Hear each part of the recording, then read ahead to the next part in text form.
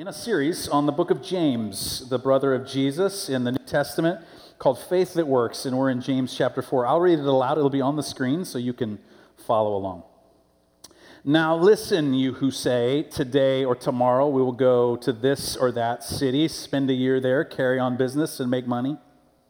Why, you do not even know what will happen tomorrow. What is your life? You are a mist that appears for a little while and then vanishes. Instead, you ought to say, if it is the Lord's will, we will live and do this or that.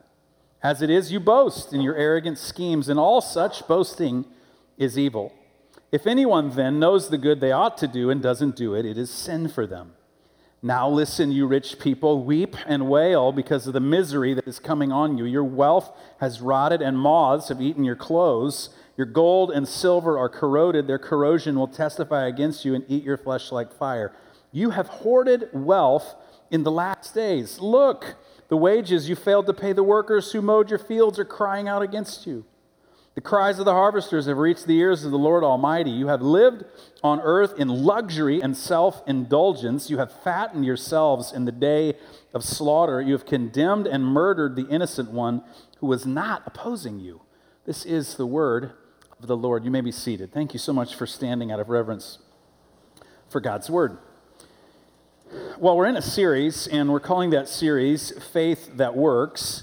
And we're exploring through the letter of James in the New Testament how we might have the kind of faith that Jesus means for us to have. And James here in his book is trying to help us describe and understand and grasp what it looks like. And what it looks like is, when we put it into practice, is that we become wise people. Now, if there's a faith that works in that sense, then that means there's also a faith that doesn't work, or it's a faith that is unwise. And if you've been keeping track with us through this series, you've been reading the letter of James, you know that what James means by that is that's the kind of faith that exists as an idea and not as a reality, or maybe even as a theology or a doctrine or a dogma, and not an actual life. Now, you need to pause and understand that James is not saying to us that ideas and doctrines and theology don't matter. He's not saying they're not important. He's just saying, if that's all that you have is a set of ideas or a set of doctrines or a theology, then you don't actually have faith. So we're trying to figure out how we might have faith that works. And James will tell us that the faith that works is the kind that you put into practice, that you apply.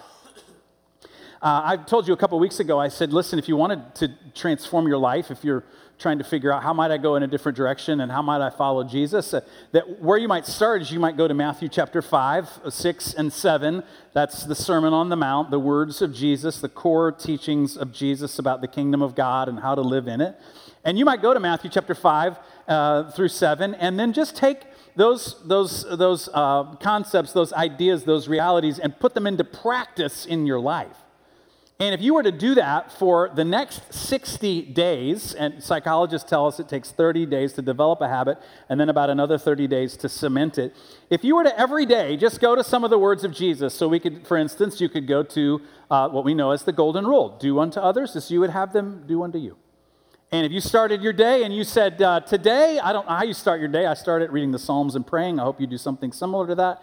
You start and you say, today, Lord, I want to treat the people that I encounter today the way I would want them to treat me. And then at the end of the day, when you lay your head on your pillow, you review the day. How did that go? Did I do okay on that? How did that work, Lord?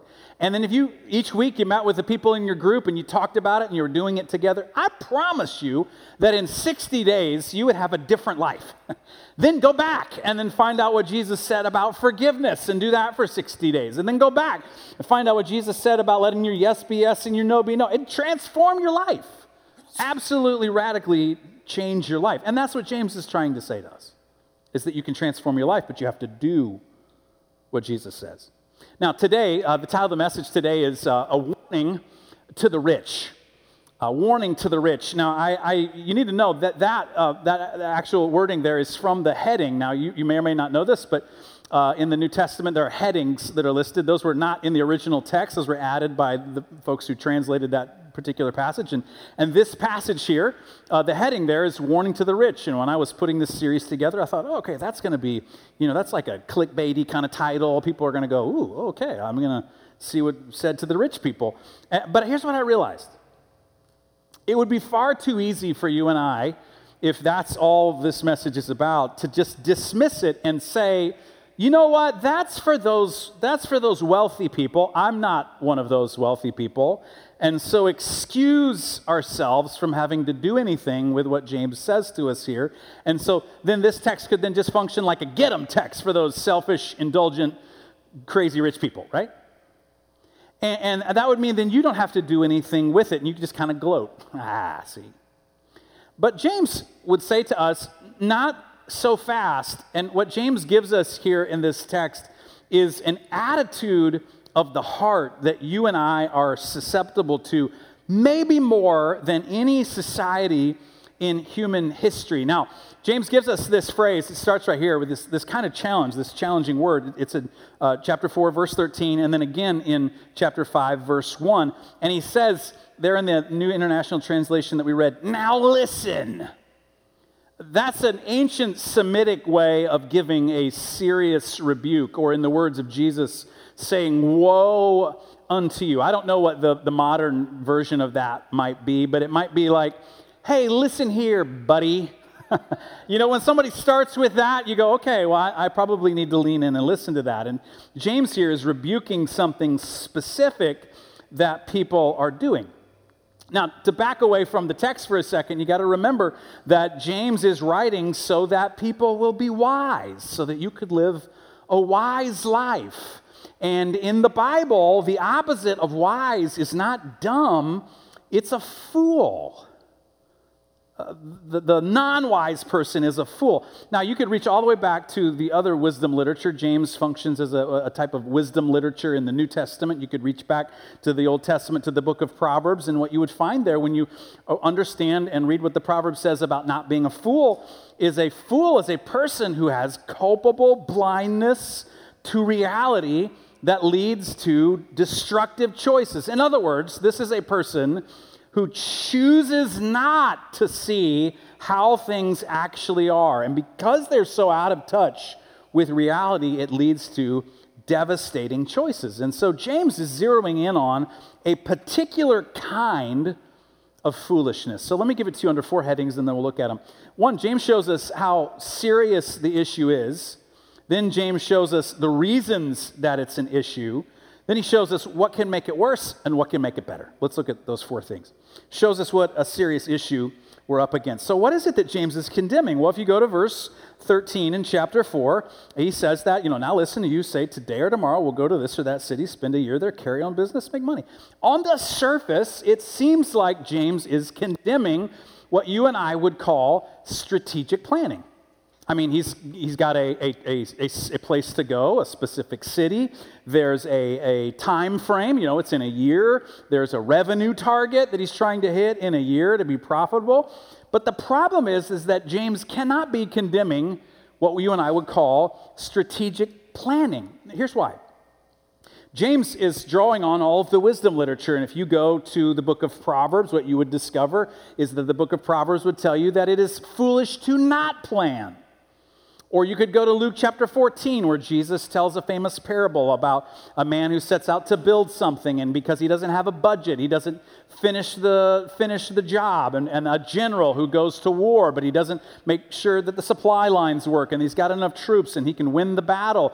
And Jesus says that a lack of planning is foolishness. So James can't be saying, don't strategic plan.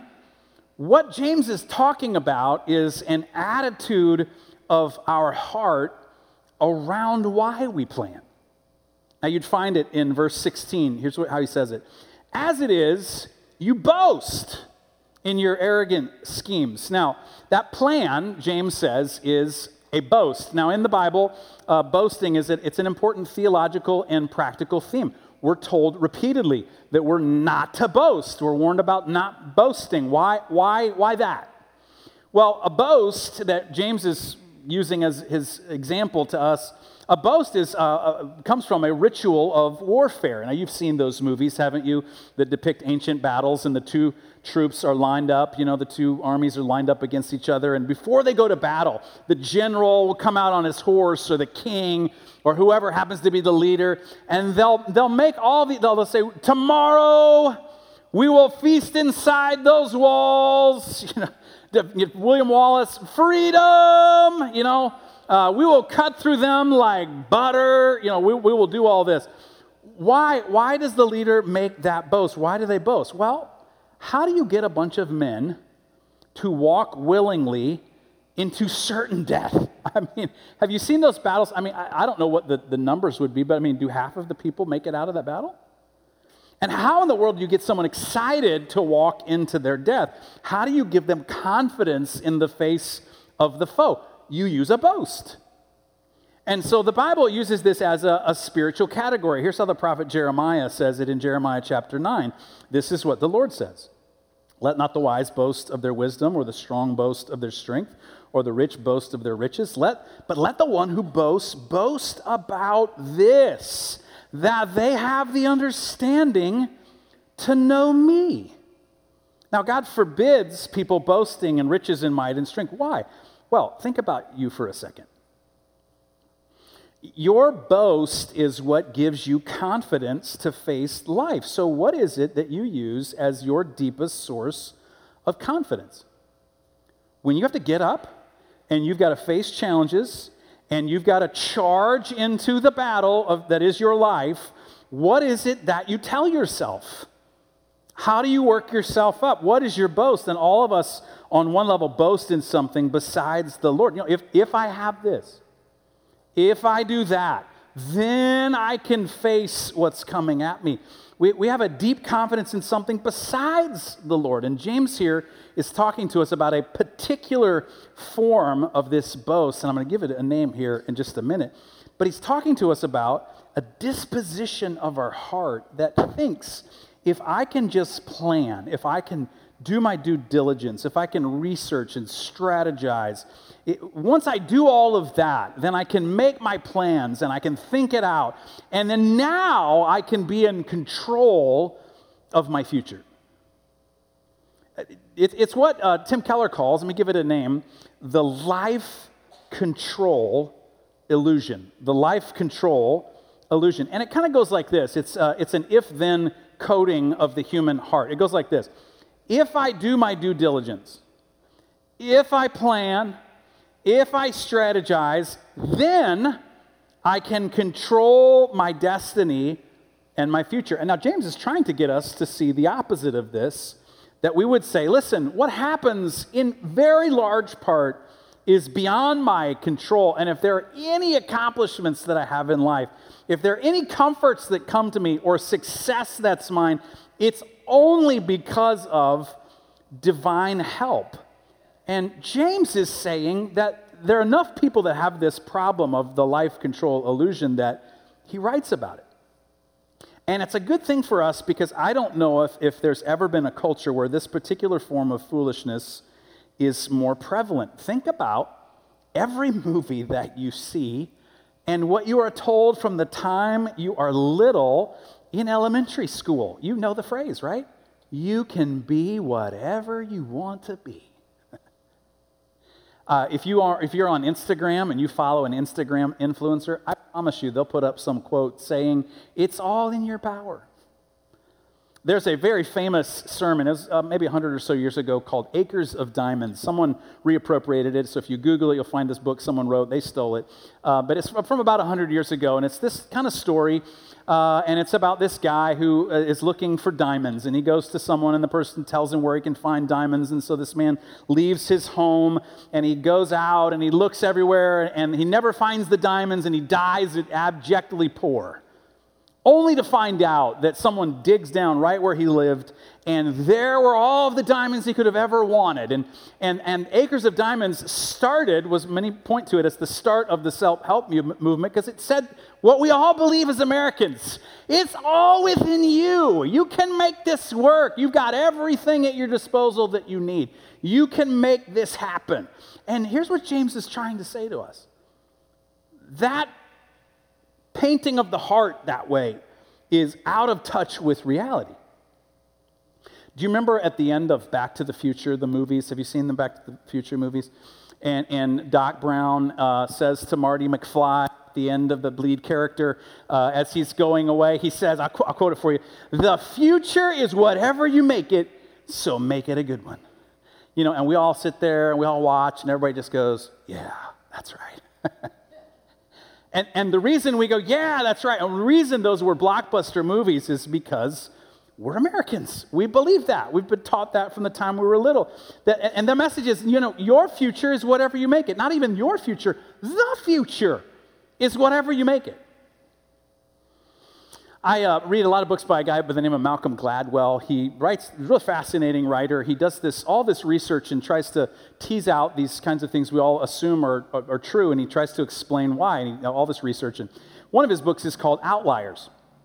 And Outliers, he studied these people who were massively successful, and he said, why is it, this was his thesis going, and he said, why is it that some people are more successful than other people? Now, we'd probably answer that question as Americans, well, they work harder. And so he went and he studied people like Bill Gates, and he studied the Beatles. It's a fascinating, fascinating book with all kinds of research. And here's what he concluded. He said, yeah, their hard work had something to do with it, but in every one of those instances, and he unpacks their past and their history, he says there were circumstances, and there were relationships, and there were connections, and there were things that lined up. There were upbringing and timing and opportunities that all lined up for them just at the right possible moments for them to become a success. And he found that we're not in control of all these things we think that we're in control of, and it's not our hard work that makes us a success. It's a piece of the puzzle, but it does not describe and explain why we're a success. And James says, listen, if you believe, and we do as Americans, that the future is whatever you make of it, you're a fool. Now, that's not an insult, that's a fact. The Bible is trying to say to us, listen, if that's how you see the world, then you are out of touch with reality, with how things actually work, and you will make all kinds of destructive decisions. The life control illusion, that's the issue. Now, then he shows us the reasons that it's an issue. Why is it that we're so out of touch with reality? And James gives us two reasons. In verse 14, he says the first reason is you just don't know. You don't know even what tomorrow will happen for you. And there's this kind of paradox because we don't know. It can lead to both overconfidence on the one hand and anxiety on the other. Now, what do I mean by that? Well, think about this, overconfidence. So do you remember in 2008, those of you who were paying attention in 2008, and the market collapsed and real estate values fell, just plummeted, and there were trillions of dollars in real estate value that were lost. And when they went to the designers of the models, in fact, they made a movie about it, and they went to the designers of the models, and they said, well, what happened? And they said, well, we had great models. They were able to predict what would happen, but this or that happened. And this and that has never happened before. In fact, this and that has never happened in all the time we've been keeping records. And because this and that happened, how could we have known? Our models didn't account for it because we didn't know. That's exactly what James is saying. You don't know, therefore you become overconfident. And if you think you know, you make destructively bad choices because of overconfidence. Then, paradoxically, you can have a lot of anxiety because you think that you know, so it creates anxiety and underconfidence. Why? You worry. What's worry? Worry is you saying to yourself, well, I know how my life ought to go, and I'm afraid that it's not going there, and I don't know what to do about it, so I'm worried. Worry assumes that you can know, and you don't. I was on staff at a church in Richmond, Virginia, and for a number of years, about a decade plus, I was on staff as a pastor on staff, and I knew something was changing, and I wasn't quite sure, and I'd talked with the lead pastor and the executive pastor of the church that I was on staff, and we talked about it, and something was bubbling up, and I wasn't quite sure what was next, and I thought, maybe I'm not supposed to be in ministry anymore. I didn't quite know. And I got wind of an opportunity at one of our colleges and universities. So if you're part of the Church of the Nazarene, you know that we operate 8 different colleges and universities in North America, and one of them, not the one we're attached to, but one of them, I found out that there was an opening for the chaplain at that particular university.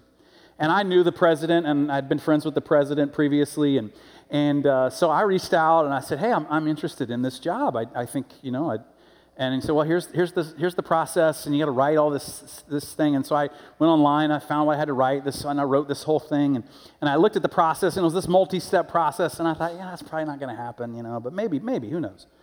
And so I sent it off, and about 2 days later, I got a message back, and they said, we want you to come and interview. And I thought, well, this is not the process. And when I got there, they said, well, your writing was so far above everybody else's that we just had to bring you in. Okay, all right, great. Well, maybe God's opening this door. And so I went and I met with the president. We talked for 4 hours and about all these things. I had all these ideas, and I was going to do this, and then I was going to do that, and then this was going to happen, and then that was going to happen. And I just knew that's what I was supposed to do. Until I got a phone call from the president who said, we decided we're going to go with somebody else. And I said, well, who is that person? He named that person, and I knew the president's, who some of his friends were, and a friend of his from the time he was in college. And I thought, why in the world did you even bother bringing me out here? This is a waste of my time and yours, right? But I was, very honestly, pretty devastated. I thought this was the next thing. I thought, for sure, this is what I'm to do next. This makes sense to me. I know what's supposed to happen next in my life, and I was devastated. If I'd known James 4, I could have applied it at that moment and gone and said, you know what, I'm kind of stupid, and I don't know. I don't know what's going to happen next. I don't know if that's the best next step for me. I don't know if I'm supposed to do this, and you don't know either. So both overconfidence and anxiety can come from thinking, I know. And you develop this out of touch with reality assumption that you know enough to control through your planning and hard work, but you don't. And you can't. And then James gives us the second reason. He says the second reason it's an issue is that you don't control things. In verse 15, he says, instead you ought to say, if it is the Lord's will, we will live and do this or that. In other words, every this and every that only happens if the Lord wills. Now, this is a major theme all the way throughout the scriptures. Theologians call this the sovereignty of God. God is the sovereign. He is the king. So how do we understand what it is that God does? And most of us fall, usually unconsciously, on one extreme of understanding the sovereignty of God or the other. And on one hand, it's the idea that God is in control of everything, and everything is part of a master plan. And so that's one side. And then the other side is, but it's just my choices that matter. That's the thing that really matters. And so if we believe that God is in control, then what can happen is that you can think that everything is fixed. And so it doesn't matter what I do, really. Why in the world would I pray? I've had many conversations with people who are trying to understand prayer, and they see prayer as this lever that you pull to get God to do something, which is not the main purpose of prayer. It's for closeness and intimacy with God. But they think it's this lever that you pull. And they think, well, if I'm pulling this lever and God knows what's going to happen when I pull this lever, why do I even bother in the first place? I'm just going to stop praying. That's one side of it. Or the other side of it is that you say, well, what I do matters in the end, and that's the thing that I have to count on. I can make the future what I want. The future is whatever I want it to be. But the Bible doesn't struggle with our extremes and suggests that it's both and. Now, let me give you 2 examples. This is all the way through the Bible, but let me give you 2 examples of this. One comes from the book of Proverbs, chapter 21, verse 31. This is what the writer of the Proverbs says. The horse is made ready for the day of battle, but victory rests with the Lord. In other words, I can prepare, and I need to prepare, and I need to train, and I need to think about what's going to happen, and I need to get ready for what's going to happen, and I need to do everything in my power to arrange things so the outcome I'm hoping for will happen. But, the writer says, victory rests with the Lord. So why? Well, it's what the great theologian Mike Tyson said. Everyone has a plan until they get punched in the face. I can be ready. In other words, I can be ready, but I can't control the outcome. I'll give you another example. Acts chapter 2, Peter preaches a sermon on the day of Pentecost, famous sermon. And he's talking about what we did with Jesus. And he says in Acts chapter 2, verse 23, this man, Jesus, was handed over to you by God's deliberate plan and foreknowledge. See, God's in charge. And you, with the help of wicked men, put him to death by nailing him to the cross. That's my choices. Now, notice, Peter doesn't say, well, this has only happened because of the foreknowledge and deliberate planning of God. And I mean, I know you killed him, but you couldn't help it. It was predetermined. And if you hadn't done it, someone else would have done it. I mean, it was going to happen, so it might as well have been you. He doesn't say that. And he also doesn't say, well, only what you did mattered, and so the angels are up in heaven biting their nails thinking, oh my word, is Jesus going to die on the cross for the sins of all mankind, or what's going to happen? And man, it's a really good thing you came along and killed him. No, Peter says that it's both, that God absolutely and infallibly works out his sovereign will in wise, though often inscrutable ways, but at the same time, all of your choices you are responsible for. They're not forced on you. They matter, and you are accountable for them. Both and. And unless you put those two things together, you'll live unwisely, because our tendency is, on the one hand, to say, well, it doesn't matter. So we live a passive and indifferent life, and we stop caring. Or we embrace the life control illusion. I can do it.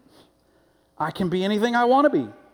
And when you're doing that, what you're doing is you're taking the place of God, and you are not qualified for the job. Have you ever been in a job where you're not qualified? It just doesn't fit. And so the Bible is saying your choices absolutely matter, and yet ultimately you are not in control of what happens. God is. Now, what can make it worse? Well, when you read this passage, chapter 4, verse 13 through verse 17, and then you compare it with chapter 5, verses 1 to 6, James is not immediately making it better. In fact, he's telling us what can make it worse. And it seems like these are two different subjects, but they're not. It's like this. The attitude, the disposition of the heart, the life control illusion that we embrace that James describes in verse 13 to 17, that illusion that can control our life leads to the kind of people that are depicted in chapter 5, verses 1 to 6. Or let me give that to you in a different way. How do you know if you have the life control illusion? Or if you believe everything good in your life is a gift from God? How do you know? Well, James says, here's the acid test. It's how you spend and use your money. Now, why? Well, again, it's a coding, it's an if-then coding of the human heart. If you believe that your success, that where you are today is because of forces beyond your control, that there's divine control of your life and everything you have is the gift of God. If those things are true, then you take your assets and you won't treat them as all yours because you realize this is a gift. Yeah, I worked hard, but it's a gift that I was able to work hard in the first place. And then that makes you a radically generous person with your assets. But what happens if you have the life control illusion? And Americans, we have this drilled into us by popular culture and education. What if you have the life control illusion and you have success? That's the worst thing that could possibly happen to you. Because then what happens is you treat everything that comes to you as absolutely yours. When you peel back chapter 5, verses 1 to 6, you find two things. Number one, there are ruthless business practices. So there are business owners who are underpaying their workers and not sharing the profits with them because they don't see the profits as belonging to the workers or to the community in any way, they see it as belonging to them. I worked hard. I sacrificed. I did all the things to make this company possible. This is mine. I own all of this. And then never mind that the workers are the one who made all that possible, did all the work. You're self-indulgent, James says. And in verse 5 and 6, he has this, you did this, and you did this, and you did this. In other words, you spend more on yourself than's right. You spend more on your home and on your vacation and on your clothes. Why? You think that it's yours. And then the most frightening part of chapter 5, verse 1 to 6 is if you meet with some success in life and you have the life control illusion, James says that it hollows you out on the inside. Verse 3, your gold and silver are corroded. Their corrosion will testify against you and eat your flesh like fire. He's talking about what material goods do to the soul. Now listen, James is not saying there's anything wrong with being rich. If you have tremendous assets and you don't have the life control illusion and you're under the leadership of Jesus Christ, you're an incredible force for good in the world. But if you have the life control illusion, then what you think is, I'm the reason I have all this. And when success comes, it eats you out from the inside and spiritually makes you into a fool. If you go back to the book of Proverbs, you find that the essence of foolishness is to be wise in your own eyes. And so if you get you get some success and you have the life control illusion, then this is what happens, is you start to say, well, I did this, I mastered this, I'm good at this, I was successful in this area of my life, I must be successful in every area of life. In fact, if you would just put me in charge and if you would just take my ideas about what ought to happen in this area I don't know anything about, but because I was successful over here, I'm amazing over here too, then I'll make it work the way I made it work over here because I'm amazing. And so if I'm smarter in this area, I must be smarter in every area. And if I could just get control of it, then I can make a success out of it. There was a scientist recently who, because of his scientific discoveries, was also very, very financially successful. And for all of his life, he had no use for God. And later in his life, he started to, not recently, explore. Maybe there is something to God. And what he said, it so poignantly illustrates this. I just want you to hear his words. Here's what he said. He said, all my life, I didn't feel much need for God. I felt in charge and in control. I was successful at work. I was successful in business. I thought it would be the same with my children. Yet my children accuse me now of trying to control their lives like I controlled the rest of my life, and they're right. I did try. But it backfired completely. I've completely lost my kids. I have no relationship with them, and they've shown me that I'm not really in control, at least not over the things that matter the most.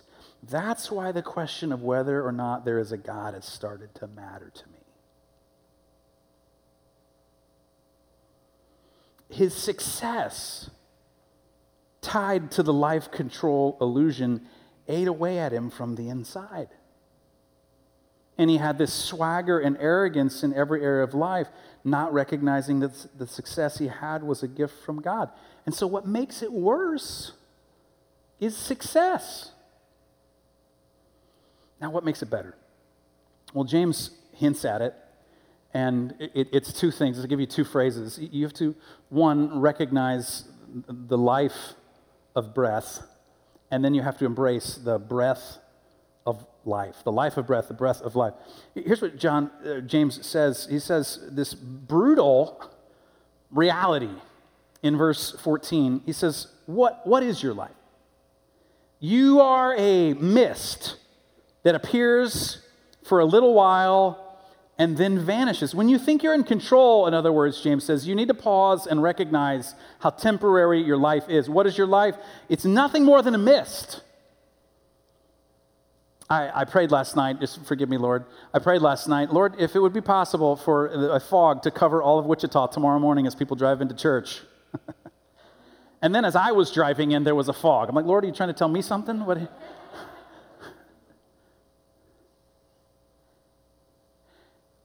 I'll drive back down Kellogg. That fog's already gone. It was just here for a little bit. Or maybe you could think about yourself in terms of, the winter's coming and you're going to go outside and you're going to breathe. And what are you going to see? You're going to see the life of breath. And it's going to be burned away in a few seconds. And James is saying you're out of touch with reality unless you realize that you are like that. And this world is like that. It's that temporary.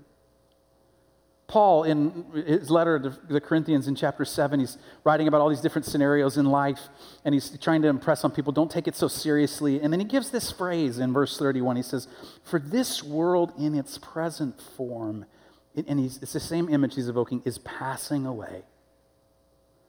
Now, meditate on that with me for just a second. The world is passing away. You just listen to any scientist and they will tell you that eventually the sun will burn out, which means this planet will be cold and there will be no life. And that means that absolutely everything you do will be utterly forgotten. There will be nothing that you have done that will make any lasting difference, and it won't matter if you have been a genocidal maniac or the greatest humanitarian of your generation. In the end, nothing you do will have made any lasting difference, and there will be no one around to even remember what you contributed to the world.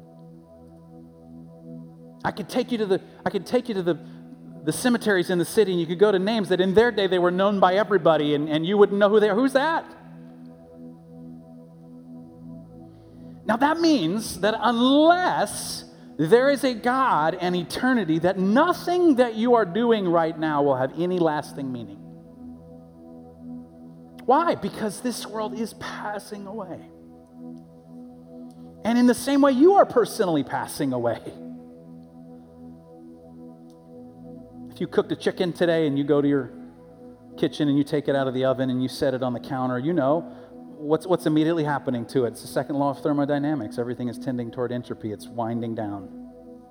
And if you let it sit there for 2 hours, it'll be cold. If you let it sit there for 2 days, it'll be full of maggots.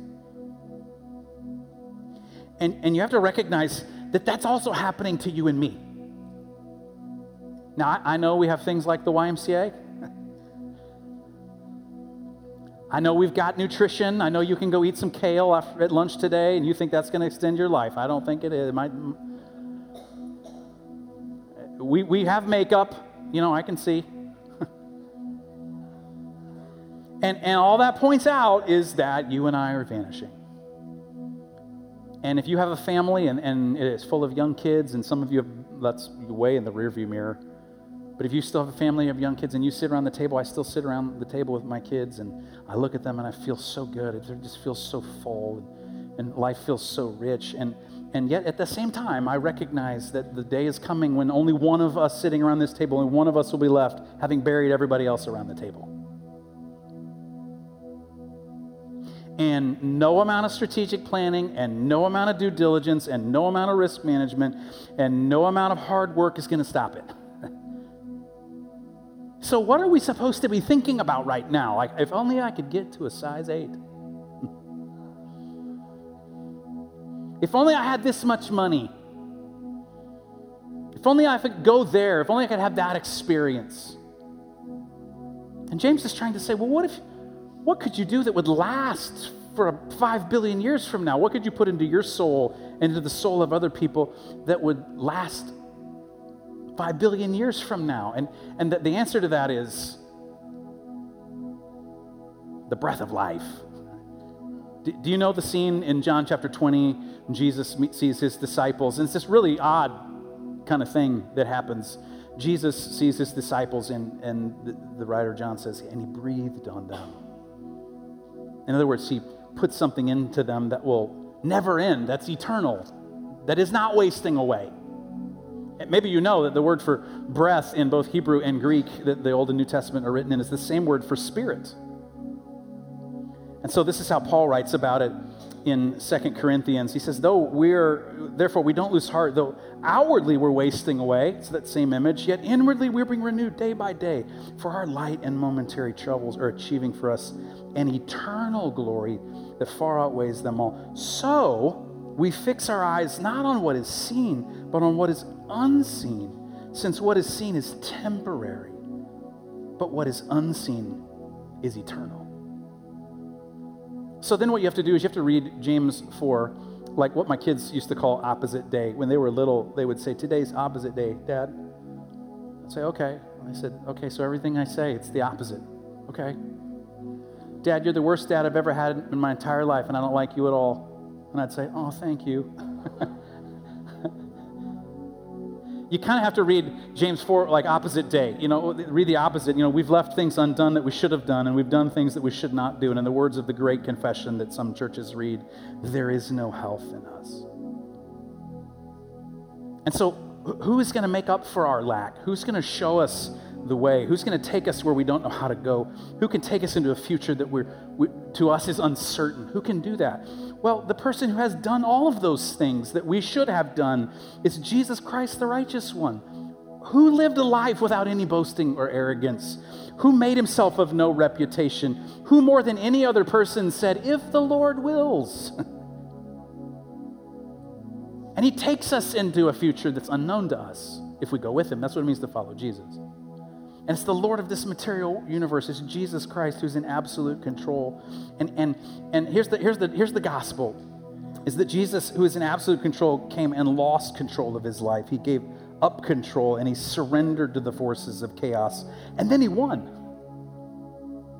So that you would know everything's under control and you would have the life control illusion exposed as the sham that it is, the sham power and authority. Here's how Paul says it in Colossians. And it says, and Jesus, having disarmed the powers and authorities, made a public spectacle of them, triumphing over them by the cross. In other words, he beat defeat by being defeated. And how can you beat someone who's already lost everything willingly? You can't. And so you won't be able to take your mitts off of your life and admit that you have no control till you see that it's Jesus that's saving you, the eternal one, and became mortal so us mortals could become eternal. Don't you want to have that kind of boast though? Like, look at what God has done with my life. Look at the gifts and the abilities he's given to me. Look what he's poured into our community that we can now give and serve our community. Can we have that boast? Could that be our boast? We know the Lord. We don't know tomorrow, but we know who has tomorrow.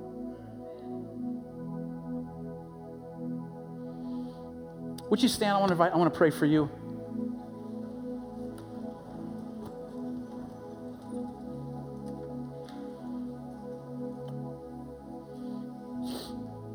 Pray with me. Lord, we hear this word from James, this warning, and we don't want to ignore it. We don't want to walk out of here today and go, that was nothing. We want to see what you've done for us on the cross. You willingly laid down. You willingly laid down your power.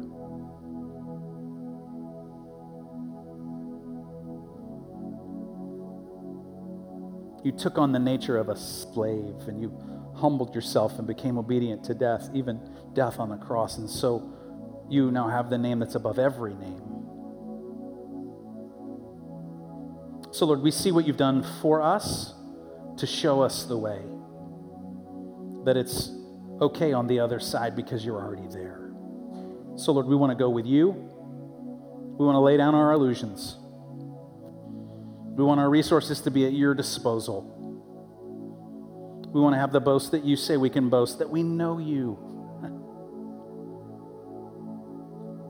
So, Lord, we do that now.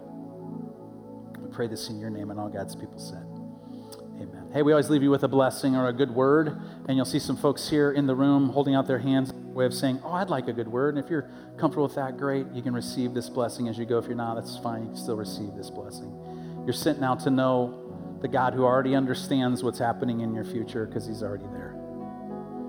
You're sent to love that God, to love the people made in his image, to serve them in Jesus' name. Hug somebody. Tell someone else that you love them. Thanks for joining us today. See you next week.